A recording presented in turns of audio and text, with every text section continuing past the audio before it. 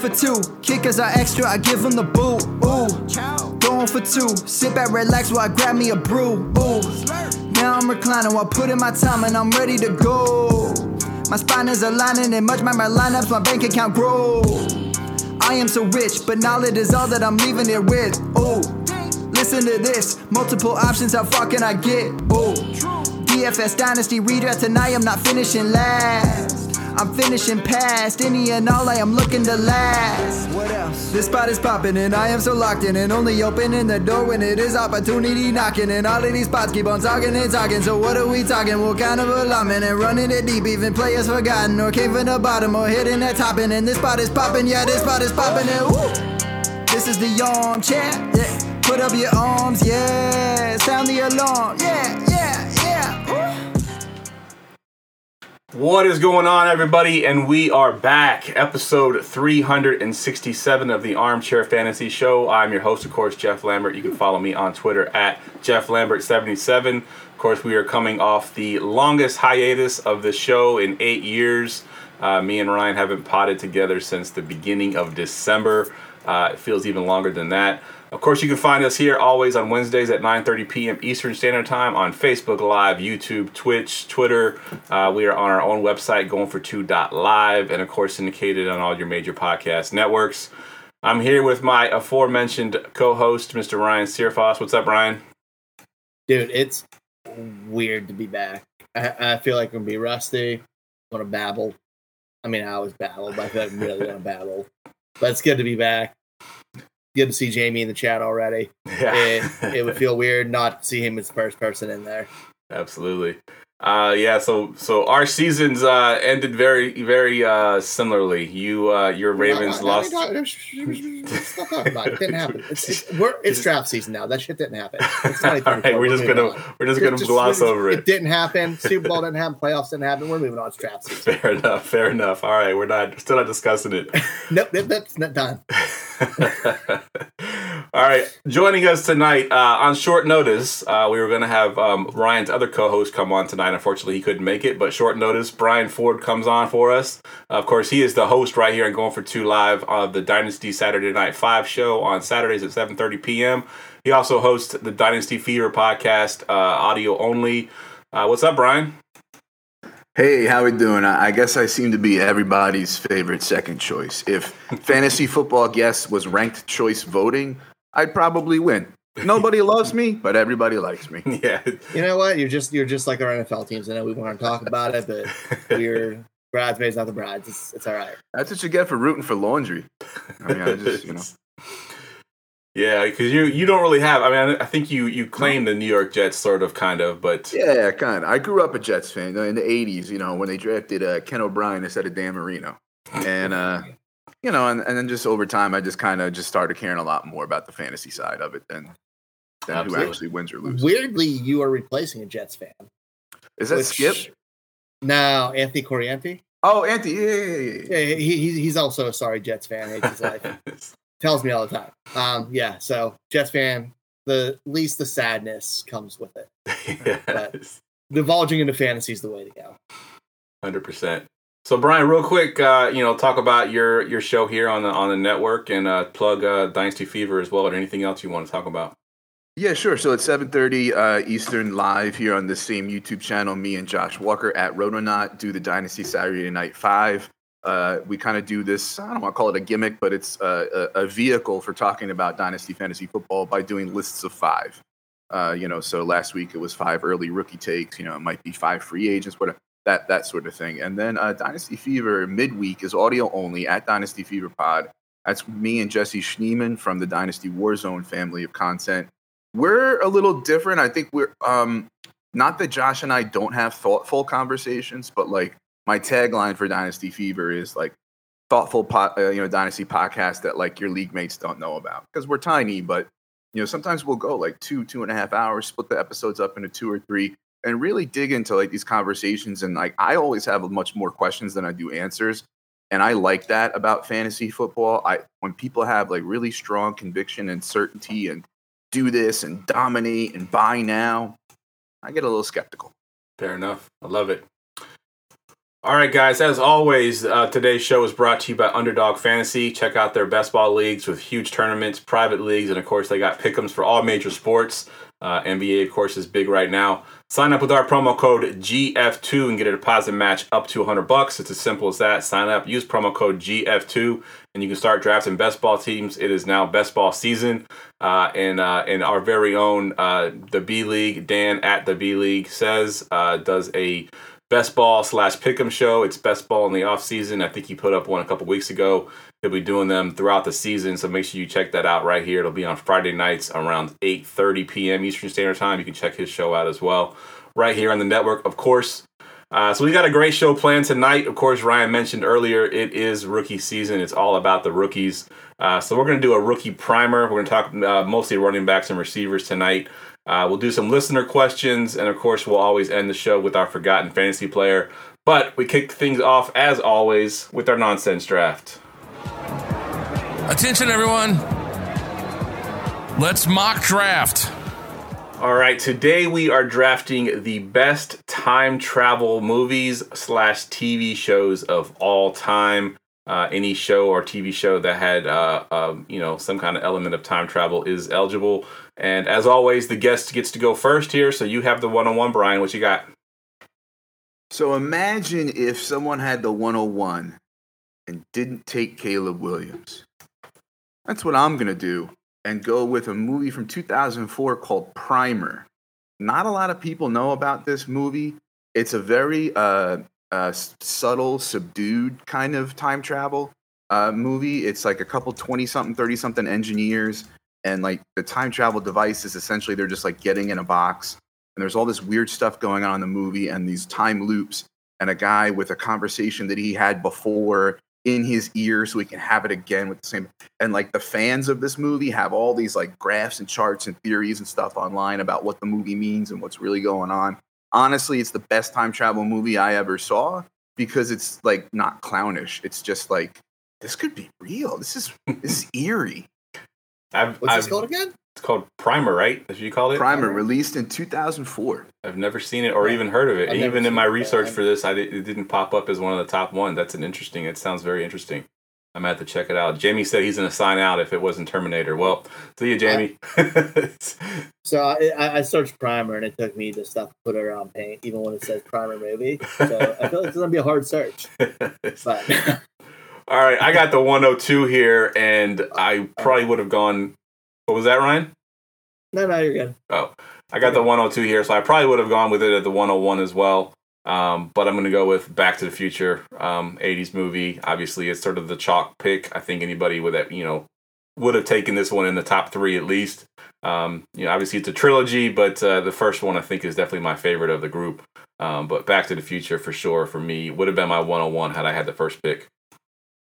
All right, Ryan, you got the 103. I am sorry to upset Jamie, and I agree that it's an absurdly good movie and should be in the contention for it. But I'm going a little bit goofy here. I'm going Hot Tub Time Machine. Nice. Where Brian wanted something realistic and could happen, I'm going with just absurdity and debauchery.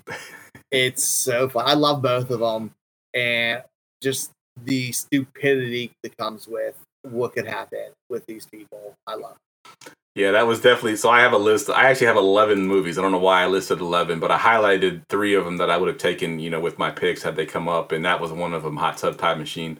That's an article that I even put out every year that I kind of do a look back. I always call it the Hot Tub Time Machine article. I kind of play off of that, so that's a great choice for sure. All right, Brian, back to you at the 201 here.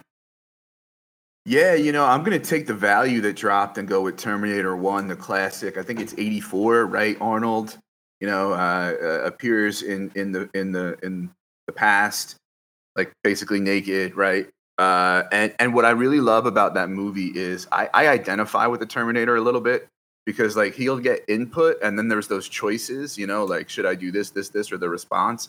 And like when I'm doing my best, I like, don't do that. That'll get you in trouble. Don't do that. Don't do that. Okay, do this. Yeah. And so that's, Terminator. Nice. You had the little heads-up display, too? That would be awesome. Yeah, great choice there. That should have been, that could have been easily top one. It's a great movie. And I won't cheat and pick part two. We'll just kind of include that as a 201. So the 202, I'm gonna take. So this is a single movie in a series of movies. I think there's a total of 8 movies, but there's one movie of the series that deals a lot of time travel. And it's kind of fresh on my mind because my daughter just went through and watched all these movies for the second or third or fourth time. And of the group, this is probably my favorite one. But it's Harry Potter, the Prisoner of, I can't even say that word, Azkaban? Azkaban, yes. Yeah. I was never a fan of the books, and I was actually never even watched the movies until my daughter got really big into it. But that was my favorite one of the group, where the Hermione is traveling back and forth in time, and at the end, it kind of has a really cool ending. I don't want to spoil it for those that haven't seen it, but it's the best one of the series in my opinion. So that's what I'll take here at the 202. Ryan, you get the 203. I am going an animated comic book movie in Justice League's The Flashpoint Paradox. It's like one of the biggest stories in comic books that they brought into the animated, which they've had other versions and they tried doing movies and kind of screwed up. And TV shows did okay, but the animated version of Flashpoint with Barry Allen going back to try to save his mother and just causing Batman to be murdering people and all this chaos and to try to rewrite all of history. It's just such a great story. The voicing in it is unreal with everybody they bring for it, with like Michael B. Jordan, obviously Kevin Conroy, Ron Perlman. It's great. That's a great choice.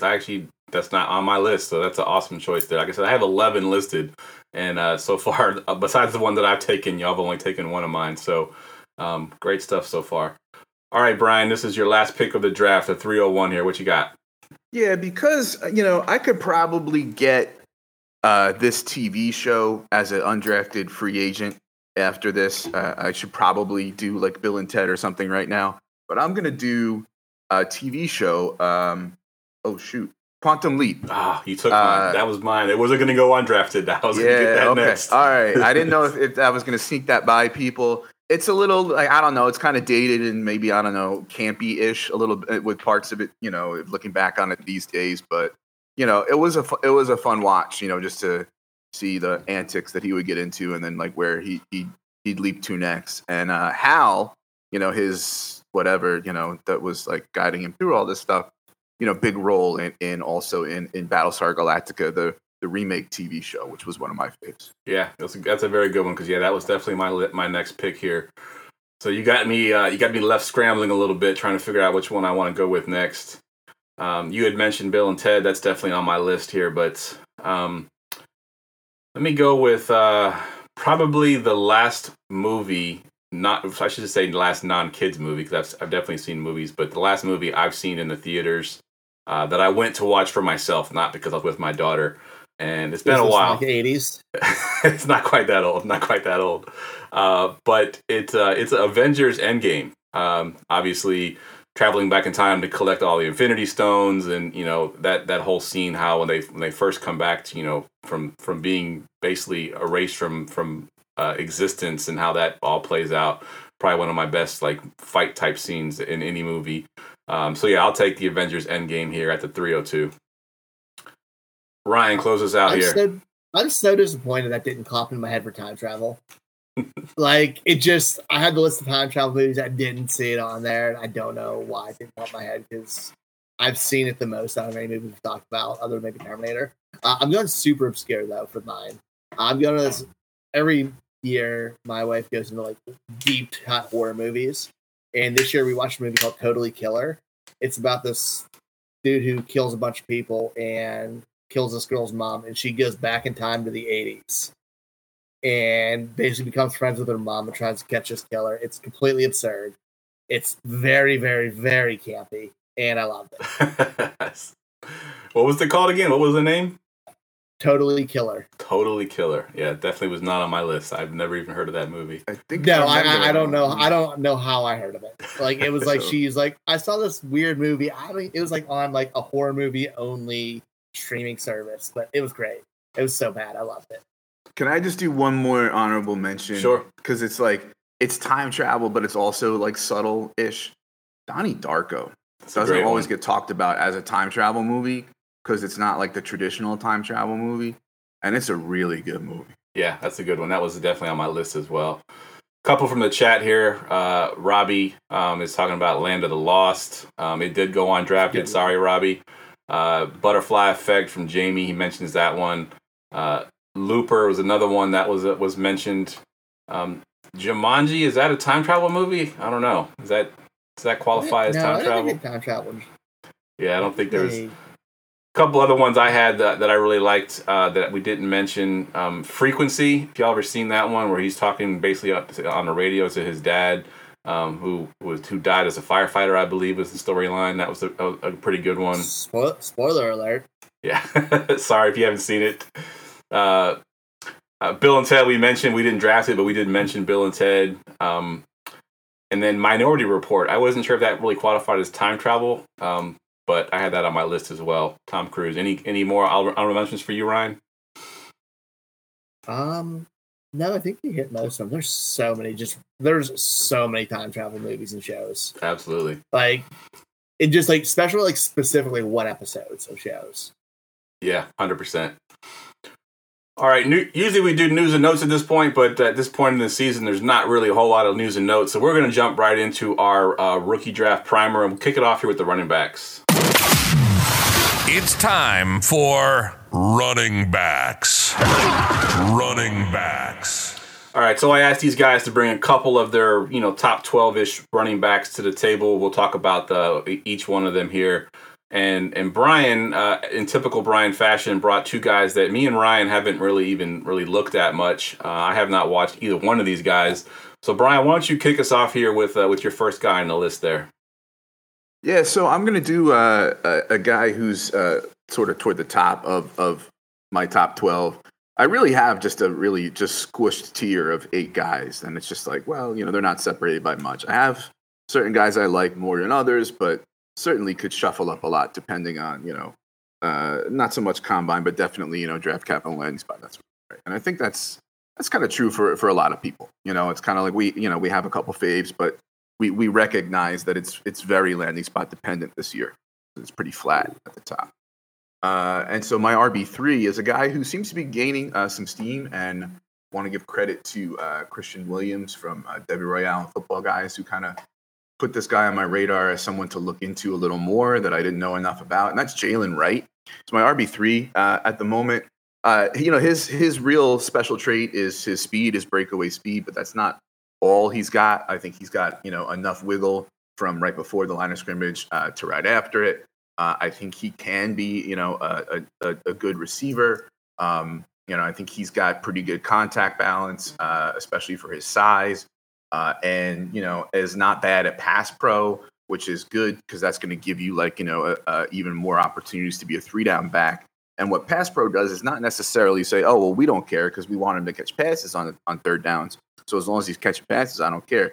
Yes, but what also happens when you can stay on and do pass pro like Kyron Williams, the defense doesn't know what you're doing. You can do run or pass, and that's important, to keep a defense on its toes. And running backs who have who can be on the field third down, but don't have the pass pro skill set.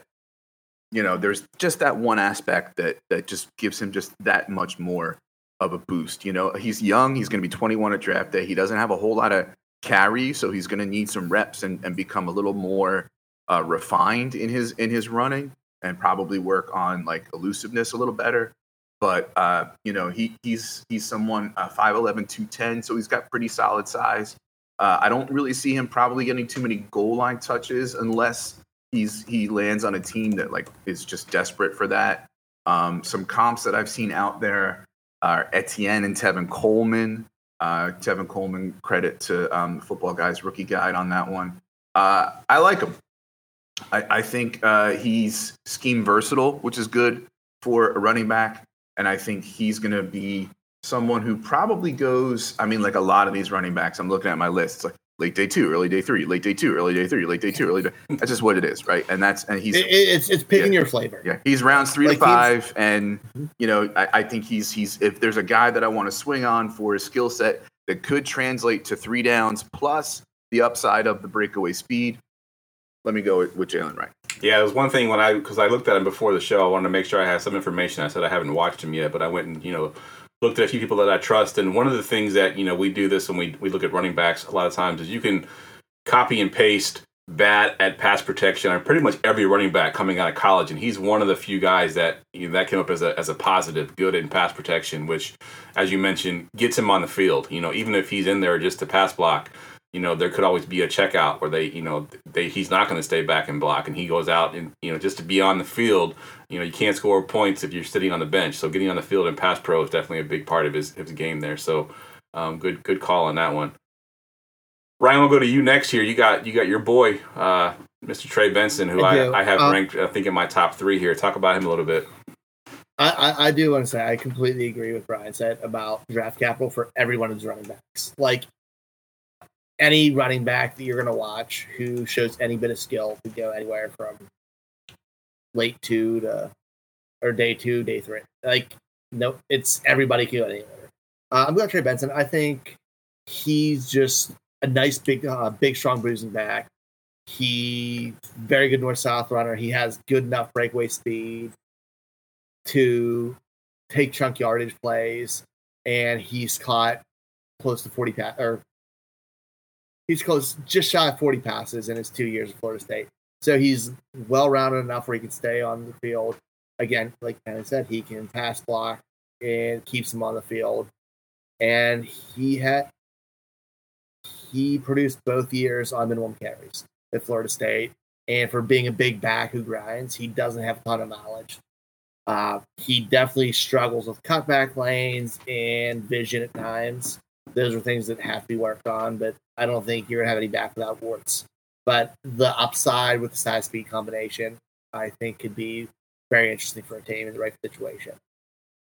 Yeah, I like Trey Benson a lot. A lot of things you mentioned there are, I had on my list as well as good things. And I think I currently have him in my top 3 for my running back. So yep. I think his same with yours is my favorite back. Yours is my favorite back I watched so far, by the way. Yeah, this is interesting because when I was originally thinking we were going to be talking to Anthony, I was going to bring up that 2 of the rankers for going for 2 had my guy at their number 1 running back. It turns out one of those guys that had him at number 1 is on the panel now because Anthony couldn't make the show. But Mr. Bucky Irving, coming out of Oregon. So this is a guy that I hadn't heard a whole lot about until I heard Ryan McDowell's podcast, and they talked about him a little bit and talked about how explosive he is and how exciting he looks. And so I went and watched him, and he does. I mean, he jumps off, as far as explosive. He's a little bit smaller, 5'9", 190 is what he's listed at here on the Draft Network. But one of the notes that I had is he plays big, right? He seeks contact, which could be a good thing and a bad thing at the next level, being a smaller guy. Sometimes those small guys that seek contact, unfortunately, will end up getting hurt. But he's got good vision, very, very good lateral agility, shiftiness, good contact balance for a guy his size. The one thing he does struggle at, and it struggles immensely, is pass protection. There's actually a cut up on YouTube just to show how bad his protection is and how much he's whiffed on some guys and just made the wrong reads. So that's one thing he definitely has to improve upon, especially if he's going to be a third down back and be on the field for those situations. But talking about home run speed, he looks the part for sure. And, we've seen it last year. We've kind of always talked about these smaller guys, and how it's a negative. And Ryan, me, I've always been the guy that likes those small running backs that never seem to pan out. And then last year, for the first time, I don't like the smaller running backs, the Devin Achane and the Jahmyr Gibbs, and then both of those guys pop off. So it just matters. Yeah, it's one of those things that, you got to kind of make sure you temper your expectations with them because he's a smaller guy. But I want to turn it over to you, Brian, because like I said, I mentioned you had him at number 1, at least in the rankings that I published on the graphic. You had him at number 1. If you want to talk about him a little bit, anything that I didn't mention. Yeah, Geoff said at least on the rankings graphic he posts, because he knows that I update my rankings every effing 2 hours in my Fantasy Pro because I'm a weirdo. But no, I still have him at 1, and I have him at 1 simply because I call it like a placeholder. He's my acting number 1. I expect him to probably be my number 2 when it's all said and done. He's just my 1 now because I have the most confidence that his skill set will translate to today's NFL and to fantasy football. I think I see him on a spectrum of like, Gio Bernard, Gainwell, Gibson, and then there's maybe, a James Cook and then like a Gibbs way over on the other end. He's probably in that between Gibson and Cook range. And I think if he can do some James Cookian stuff, we're going to like him. Because right now at Dynasty running back, I have James Cook in my top 10, sometimes just for lack of somebody else to put there. Like it's just after the first 4 or 5 backs, there's not a lot of high confidence guys. 100%. And so I think Urban can pop off.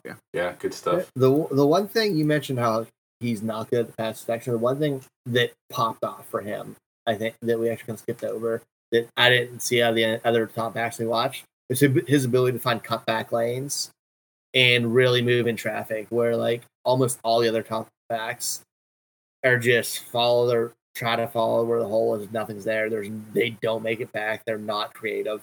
He does that. He had a jump cut it was in the Washington game where he had a cut back on his like 14-yard touchdown. And it was fantastic. No one else I've watched so far has done one single move like that. And it shouldn't be that the thing that makes it pop, but it really does with the way this class is. Yeah, 100%. Is that little bit of electric. Let me ask you a question, Ryan, because you have been doing this deeper and longer than I have as far as like film watching and college and rookies and all that. How much do you sprinkle in to the formula of he's doing it against Pac-12 tackling? I mean, does it matter much to you? I mean, everything has to matter, but you can't could be worse. Like we've seen guys do it in the ACC, and we've seen them do it back when like Rutgers, when it was the Big East. It's just like LaShawn McCoy was in the Big East roasting people, and he's playing against Rutgers in West Virginia. You have to just figure out and watch enough games. Hopefully they play enough good competition where you've seen it. Luckily, Oregon has played some good games and tough teams this year where you got to see it. It definitely matters. And like if you're seeing a guy getting open field tackled a lot, going down on first contact. And he did have a good game against Utah, which is the best defense in that conference. So it's encouraging. Yeah, and like I said, you didn't see him go down on first contact a lot. Like Jonathan Brooks, who's viewed very highly, goes down on first contact a lot. And that's a big difference with possibly like similar things that he can do well. But he went down a lot easier than Urban. And I think you have to just kind of take what you can get off it. Yeah. And just kind of like go a little bit tighter end. Yeah, I agree. Ryan, I'm gonna kick this back to you because the guy you have on your list next here is a guy that when I put the rankings out just recently, people were all over the place. People either had him as their RB1. People said that he didn't even belong in the top 12. They were kind of all over the place. Blake Corum, talk about him a little bit. Yeah, it's funny. Like last year, when I thought Blake Corum was going to announce earlier, I liked him more than I liked him this year. He's he's a lot of question marks. Smaller size and stature, but runs very hard. He's been you talk about being blessed going against Pac-12 defenses. He's going behind he's running behind a line of absolute monsters. I think he's a rotational back. I don't think there's many 3-down backs in this. I think you're going to see him not be over 150 carries, 30 to 40 catches. I think he's proficient enough as a pass catcher. You can see him do enough spread out. There's a ton of it, but the flashes are there. He runs very north-south. He's another one. He doesn't have as much juice as you'd like to see for that size. But in the right system, like weirdly enough for a smaller back, him in a power running team would be good. But there's definitely question marks. I like him. I think the draft capital and how his measurements at the combine, if he's coming in at good size, I think all that matters. It makes him an interesting prospect. I don't think you can throw him out. But I think there's definitely a lot to look at. And there's a lot to like. Like he can break through. He breaks tackles. He runs through arm tackles. He runs very hard for his size. Yeah, I heard. He's What'd you say? I said I heard a good landing spot for him would be with the Chargers, who obviously now have Jim Harbaugh there. What are your thoughts on if he was to go there? I mean, you still need that line. Like, he's going from the best line in college football to a Chargers line with question marks. And we were talking about pass protection with Jalen Wright earlier. I don't want a guy who's that small pass protector for my franchise quarterback when my offensive line's not there. 100% agree. 100% agree. All right, Brian, we're going to go to you next here. Isaiah Davis. And the one thing that when I looked him up before the show that I come across on a couple different websites is NFL Build Workhorse Profile. What are your thoughts on Isaiah Davis and why you like him so much? Isaiah Davis of the South Dakota State Jackrabbits, for those who may not know. The Jackrabbits are kind of quickly becoming like one of those schools that guys with a chance to hit in the NFL who slip through the cracks. Best FCS team in the country kind of thing, and you kind of have to say, okay, well, he's jumping to a certain competition level. From what we've seen, and again, the Senior Bowl is what it is, and it's a small part of people's grades, and kind of people know what they are going into it, and the running back is kind of weird because most of the stuff they're doing is pass pro and catching and that sort of stuff. But all reports are that when he was with other, Power 5 and Group of 5, prospects at the Senior Bowl, that he did well, that he showed himself well in pass pro. And receiving. What you said about him is true. I think he has a solid skill set and a solid build. So in other words, he's 6 foot 220. It's a nice solid build, NFL size, and he's got a well-rounded skill set. He's not going to be one of those guys who has an elite trait anywhere, but I think he's got, all his traits are good. He's good enough with agility. He's good enough with burst and acceleration. He's got power. He's got smarts and some nuance. I think, obviously, with the jump from FCS to NFL, there's going to be some stuff that he needs to work on, right? And there's just going to be some just reps and how fast the game moves and that kind of stuff. But, if you're looking for, say you double tap wide receiver, first and second round, because a lot of running backs are going in the second round now. Josh's boy, Estime, and basically everybody, right? Going in the second round. If you double tap wide receiver, right? If you take, say you're at the 108 and you're taking Worthy, and then later on you're taking, like a Lad McConkey or, 208 Jalen Polk, Malachi Corley, that kind of guy, right? You take a swing on Davis in the third round, right?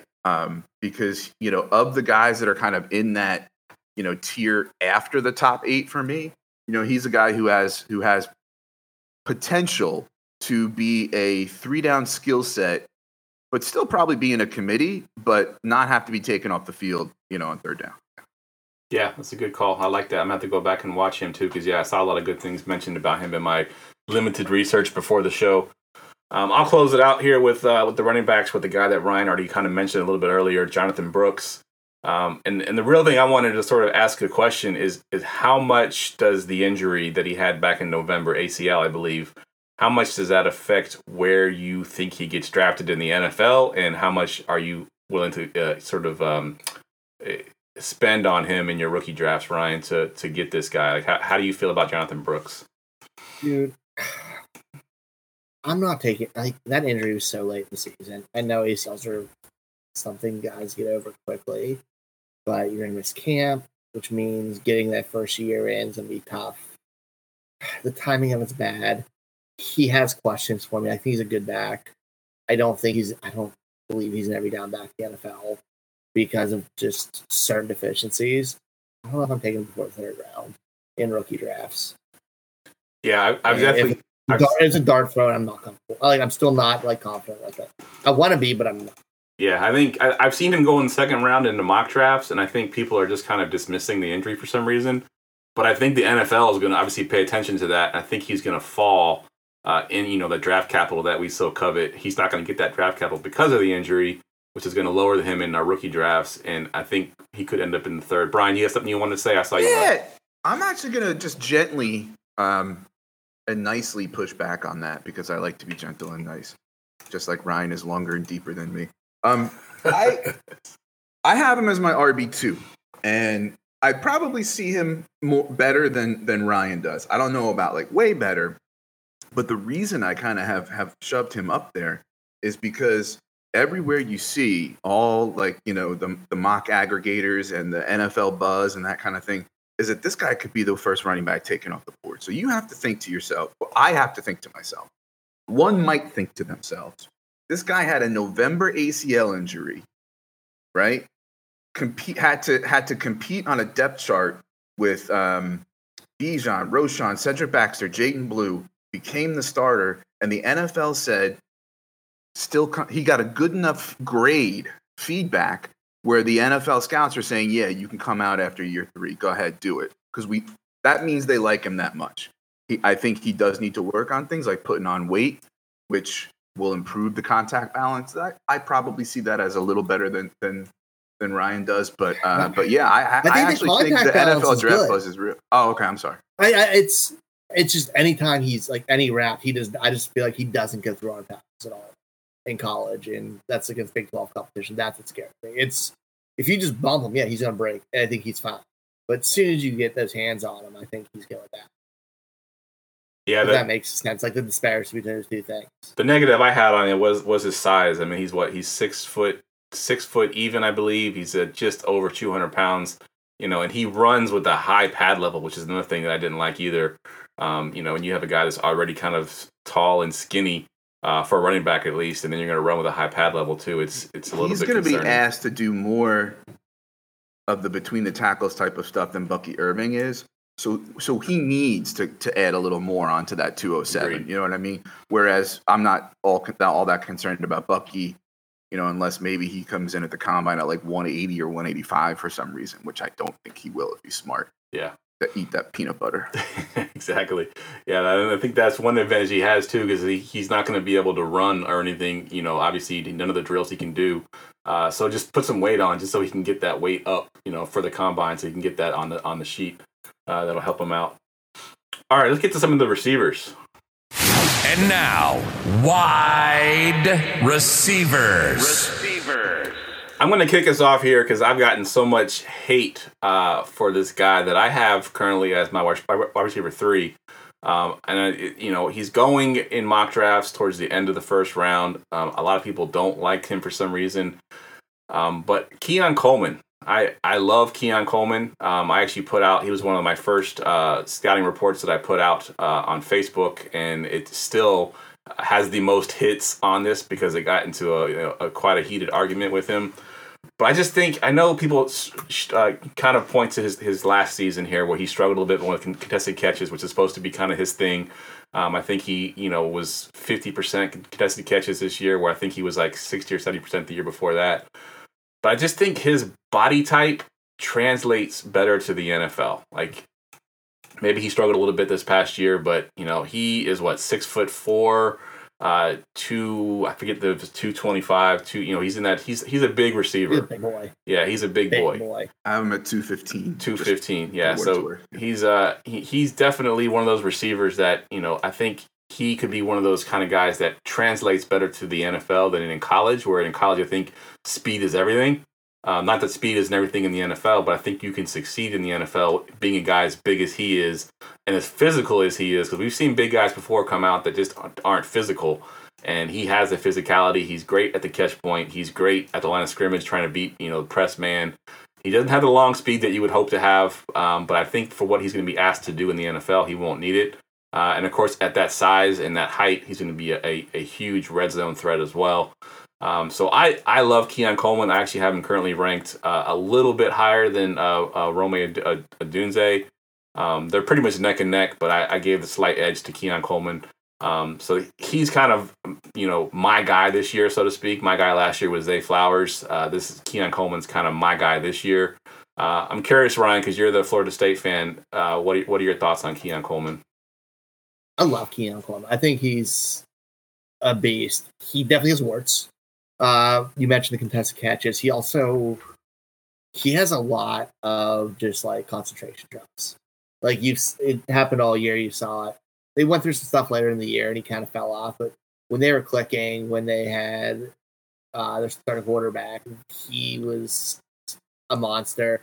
But he make also the one-handed catch, and he makes plays. He can run after the catch. He runs through runner. He runs through defenders. There's a lot to like. Raw talent-wise, it's worth the chance. Like, raw talent-wise, you have him in wide receiver 3. No question. I feel like that skill set is rare. It's just, can he put it all together? At his floor, could he be a Mike Williams type, which is decent enough in fantasy? Might not be great, but I think he has a good floor because of that red zone potential and the fact that there's not many guys like that to get on the field. Yeah, so I wrote, it was my first scouting report that I told you I did on goingfor2.com, and I had a floor comp and a ceiling comp. I'm curious, Ryan, to what you think. My floor comp was Cortland Sutton. My ceiling comp was Des Bryant. I don't hate it. I had Vincent Jackson for mine. So yeah, another big receiver. I like it. Yeah, it's really easy to comp for big receivers. Yeah, 100%. Yeah, because there's not that many guys who are really built like that. Yep. All right, Brian, let's go to you. You got one of my favorite guys at the top of your list there that I'm curious to your thoughts on. Another guy that's been getting a little bit of, you can see him going pretty much mid first round, and I see him fall down to as low as the late second, late first, early second, Mr. Xavier Worthy. Yeah, I chose him because, for me personally, I have the big three of, Harrison and Neighbors and Odunze. And then I have a tier of Worthy, Troy Franklin, and Brian Thomas, right?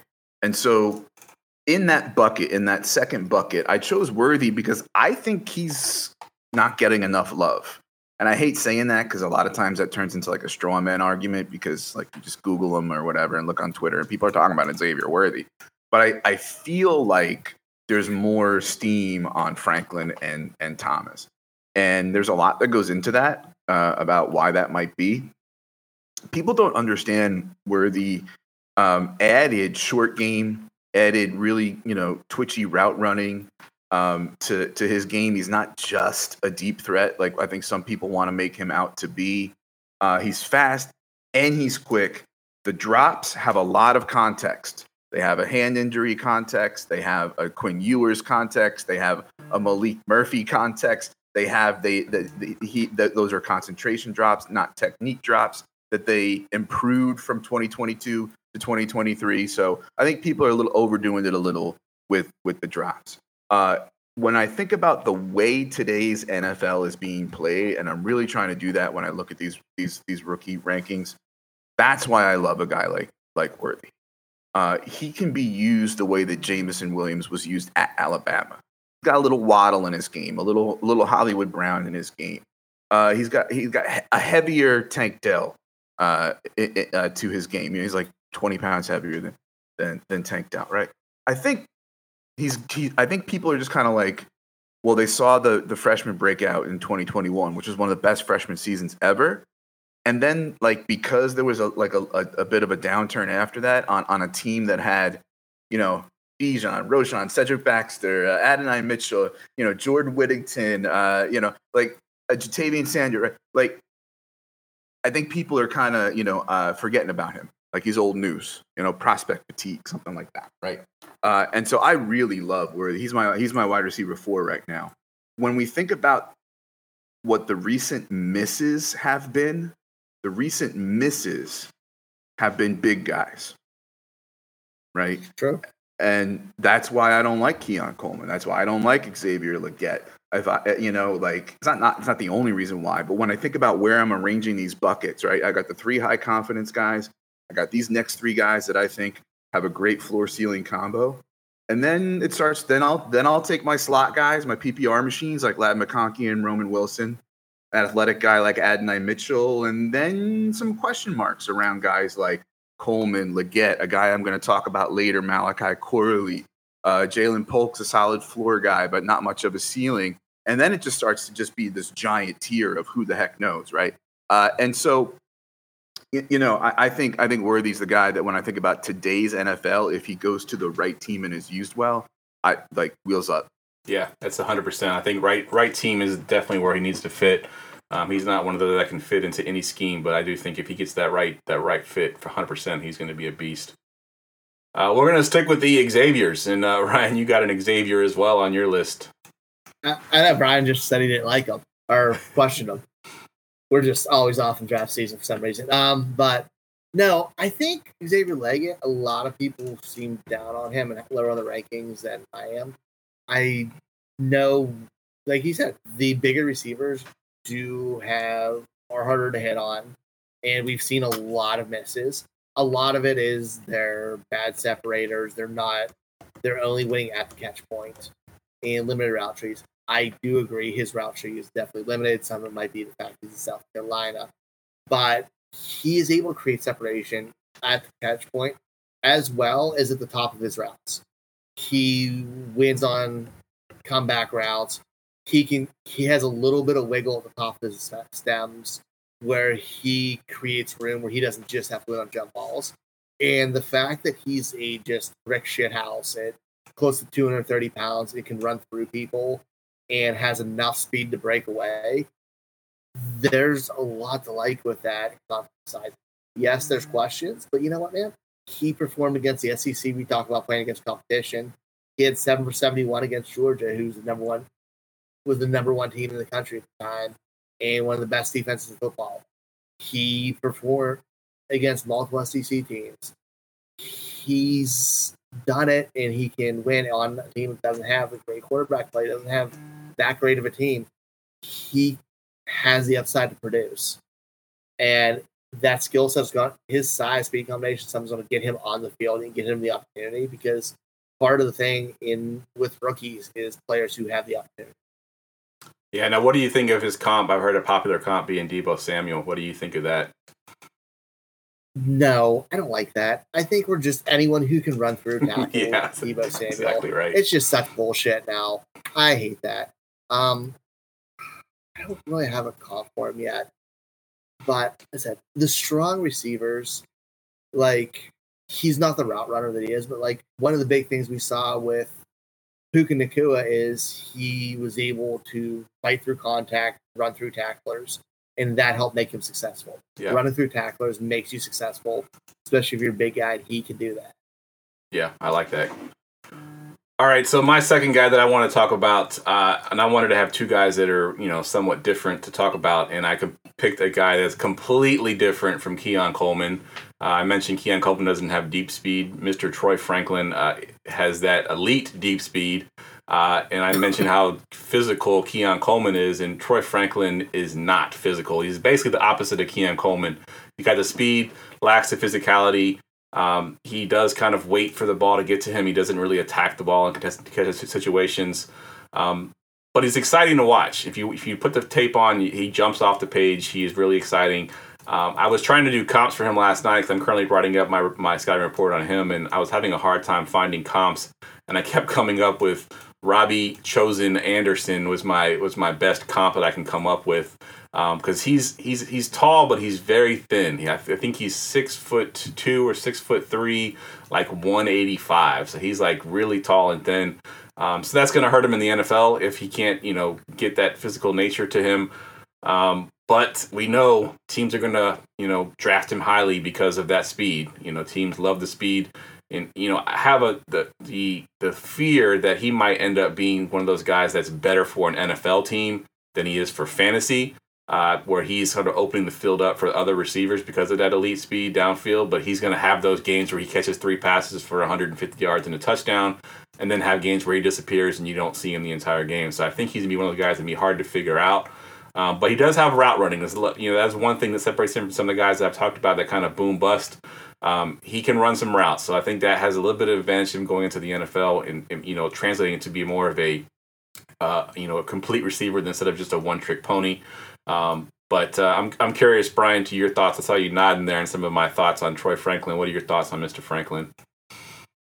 Yeah, I mean, obviously, he's got a frame that can put on weight. So, I mean, that's encouraging, right? Like, if you're 6'3", 187, like, it's thin, but at the same time, we talk about like recent misses, and we talk about like the data not catching up to, BMI not really mattering. We look at like Devonta Smith or Jordan Addison and guys like that. It's Tank Dell, obviously, right? I don't worry too much about it. I think there are people who are a little divided on like, did the physicality improve from one year to the next and things like that. I think he's got a good floor ceiling combo. My worry is, like you said, like, does he turn into Gabe Davis? Which is interesting because a lot of people are mocking him to the Bills at like whatever that is, 28, right? I don't know. Like then you're kind of stuck with what you said. Do I think he's a better prospect and better player than Gabe Davis with a higher ceiling? Absolutely, right? But that's within the range of outcomes if he lands on a team that uses him that way. I think either way, you're looking at an NFL wide receiver 2 who is going to outperform a bunch of NFL teams' wide receiver 1s on a bunch of weeks, throughout his career. Yep. And also, therefore, do that in your fantasy league.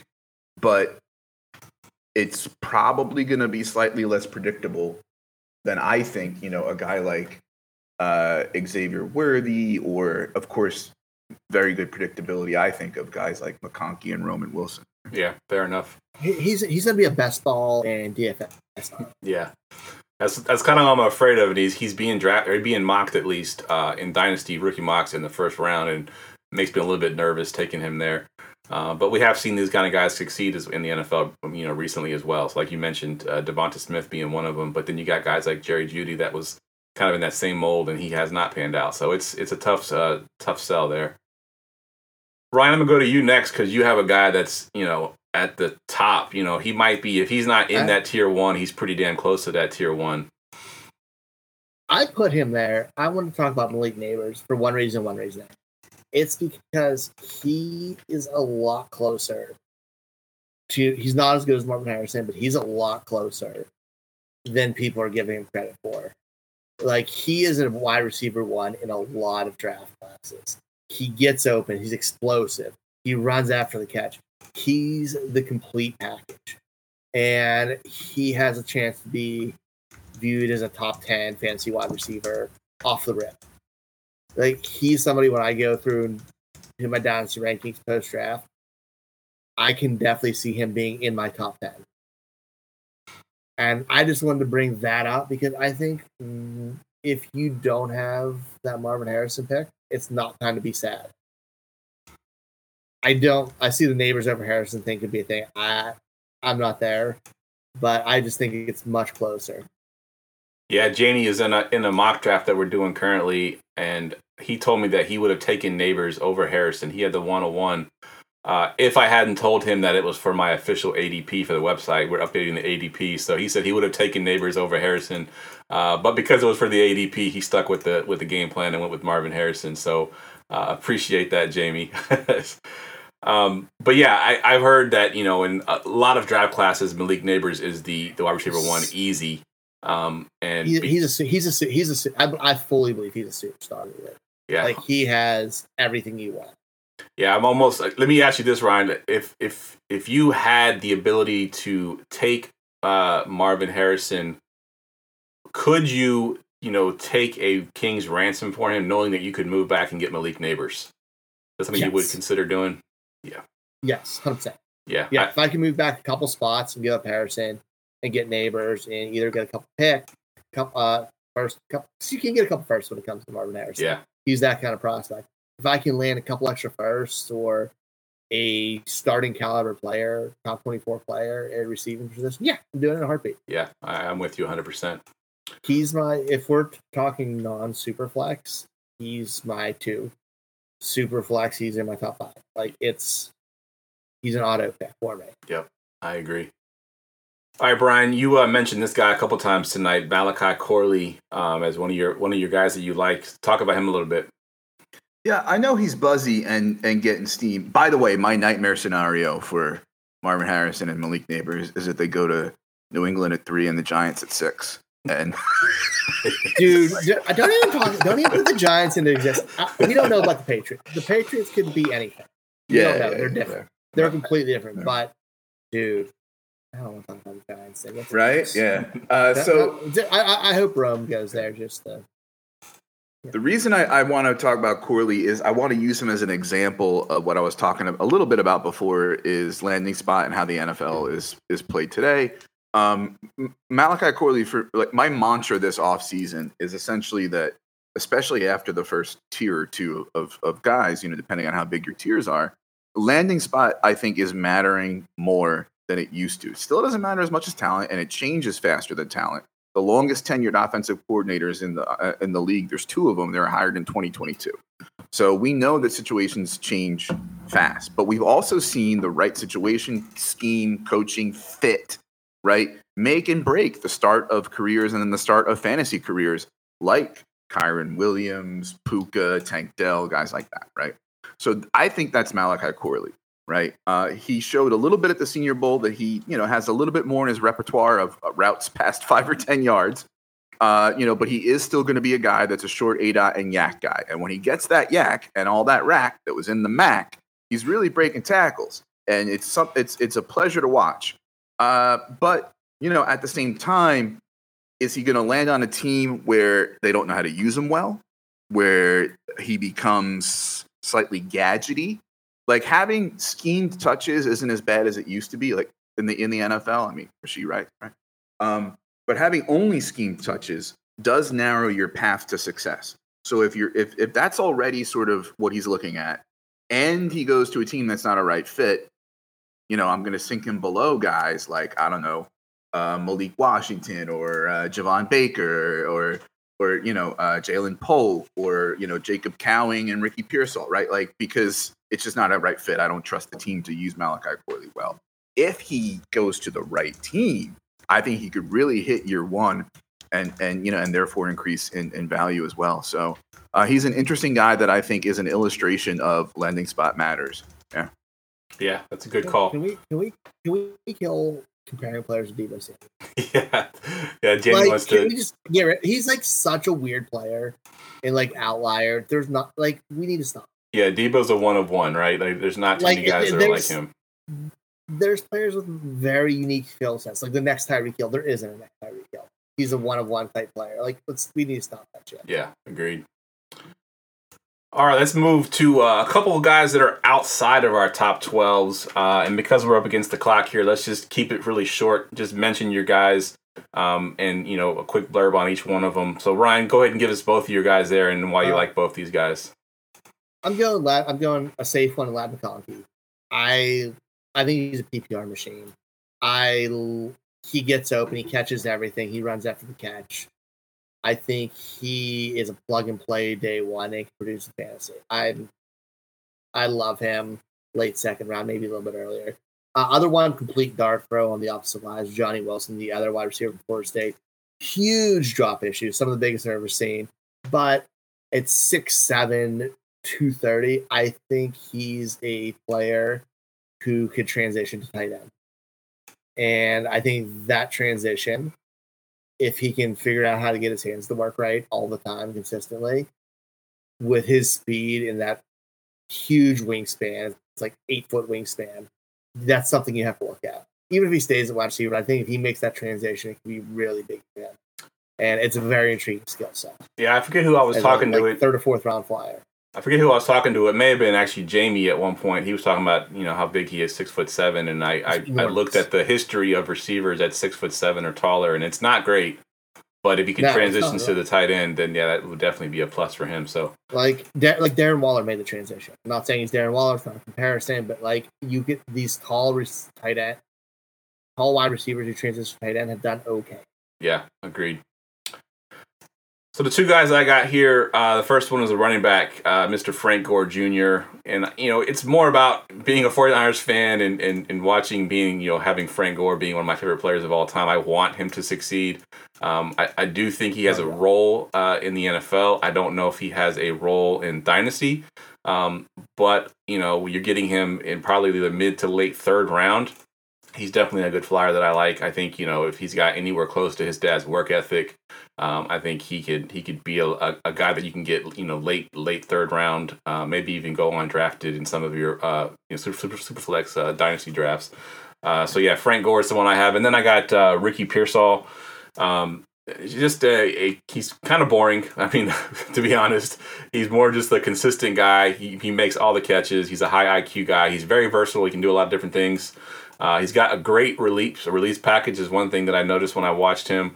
But he does have trouble beating press man and creating separation a little bit. But he's the only guy that I'm kind of looking at as a late round guy that is a consistent guy. He's gonna be a good guy in an NFL team. So that's those are my two there. Brian, who you got for year two? It's a shame that Frank Gore Sr. couldn't hold on just a couple more years and we could get a Griffey situation, Right. Like what a backfield combination. Like we have a committee. Ryan, are you old enough to remember when the Griffeys played on the same team? Or Yeah, dude. I mean, you made fun of us being alive in the '80s before, so I don't know. I was born in the 80s. That poster right there behind me, autograph Griffey picture. Nice. Love it. Yeah. All right. So my two guys, Jalen Polk, talked a little bit about him before. Solid floor guy with a little bit of upside, well-rounded guy. You worry a little bit that Jalen McMillan was injured and he had the benefit of Rome Odunze there. But, individually as a player, I think he's, again, solid floor, well-rounded, a little bit of upside. So I like him. He's my 13. He's in a tier of 10 to 13. The other guy I want to talk about is Jaquan Jackson. Just because, people talk about Malik Washington. He's already people's favorite sleeper. Javon Baker is already people's favorite sleeper. Malachi Corey is already people's favorite sleeper. Jacob Cowing is already Ricky. It's they've been talked about already. So let's talk about Jaquan Jackson, right? Slot receiver from Tulane, showed at the Senior Bowl that he's got a little bit more, verticality to his game. As far as stretching the field, I think he's quick and twitchy. He's got a stocky build at 5'9", 190, so he's kind of Rondell Moore-ish, Malik Washington-ish. He's got good speed. I think he can win at multiple levels of the field. I think it's not a stretch to see him be better than, say, Jacob Cowing, is next year. Obviously, a group of 5 competition, a little bit of physicality, questions in hands, and that sort of thing. I think he's the type of guy who. I don't say worst case scenario, but a reasonable, plausible floor for him is that he gets on a roster in maybe year 2. He's more of a starter. He's more of a wide receiver 3 on a team. Fair enough. Like a taxi squad guy is what you're looking at for him. Mm-hmm. Yeah, absolutely. All right. We were going to do some listener questions, but we ran out of time, so let's go ahead and jump right into our Forgotten Fantasy Player. Get ready for GoingFor2.com's Forgotten Fantasy Player of the Week. All right, so me and Ryan are going to be a little out of practice here. We got pretty good last year getting these Forgotten Fantasy Players, but after the guys that you just mentioned in your rookies primer here, Brian, I'm a little worried about our chances here. So give us your hints. This player played for 10 years, from 1992 to 2001, for 3 different teams. What was the first year again? 92? 92. That's right in my wheelhouse here. So This should definitely be in your wheelhouse. I was 7. Nice. I started playing fantasy in 96, so that's right in my wheelhouse. Right around when I started playing too, yeah. So we're 3 years before I started playing fantasy. Okay, keep going. All right. This aside from his 10th season, every other season he had at least 1,275 scrimmage yards. So the fact that you're saying scrimmage yards and at least 7 total touchdowns. It's making me think he's a running back if he's using the word scrimmage yards. All right, 10-year career. Man, there's not a lot of running backs that had 10-year careers. All right, I'm going to need some more. Going. In 1996, in his age 27 season, he had 350 53 carries, 404 total touches, 1,855 scrimmage yards, 13 total touchdowns for his 5th Pro Bowl year in a row, his first 5 career seasons. Wow. This He's in guy, 96. he played for 3 teams, right? So he was good on 3 different teams. I think Corey Dillon is too late in the game. Corey Dillon was early 2000s, but wasn't all the way back in 92. Curtis Martin, does he fall in that? No. Yeah, he was all Jets. That's right, he was all Jets, you're right. Damn, this one's stumping me. This running back who ran a 4.71 at the combine in the 40-yard dash. Oh my God. 2 of the teams, one of them is the favorite team of one of you two. The last team is no longer in the division they were when he played for them. No, Jamal Lewis, that'd be 2, because I think he was 2000. No. Definitely wasn't in 92. Priest Holmes.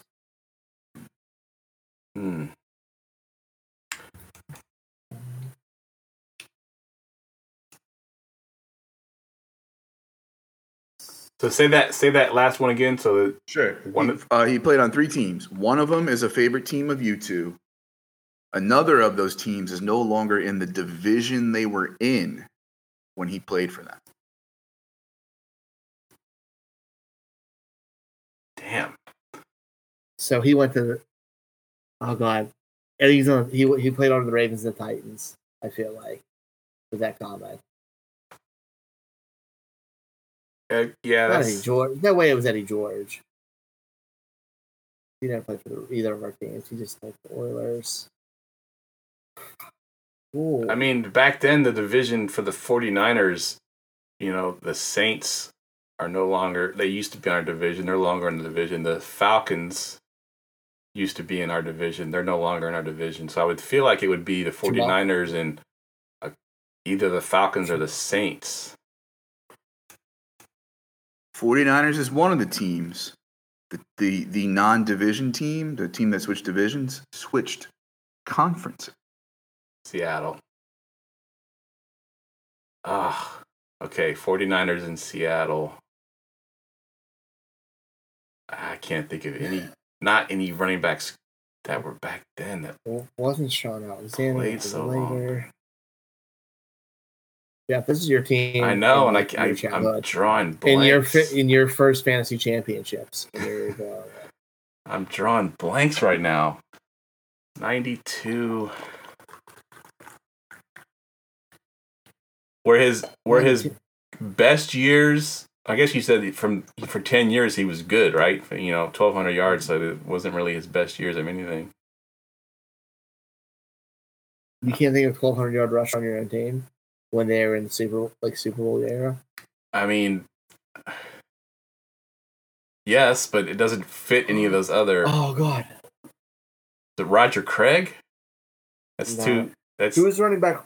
He was in the 80s. Yeah, he was in the 80s. He was Joe Montana. And then there was Ricky Waters. It's not Ricky Waters. It's Ricky Running Waters. Oh, yes. It is. Yep. You got it. He played for Seattle. Yeah, yes, that's right. For the 49ers. And the middle team was Philadelphia. That's right. Ryan bringing heat for the first episode. Oof, man. Jeez Louise. It's funny. I was going to say Ricky Waters a while ago, and I don't know why I didn't say it out loud. I was like, nah, it can't be Ricky Waters. But yeah.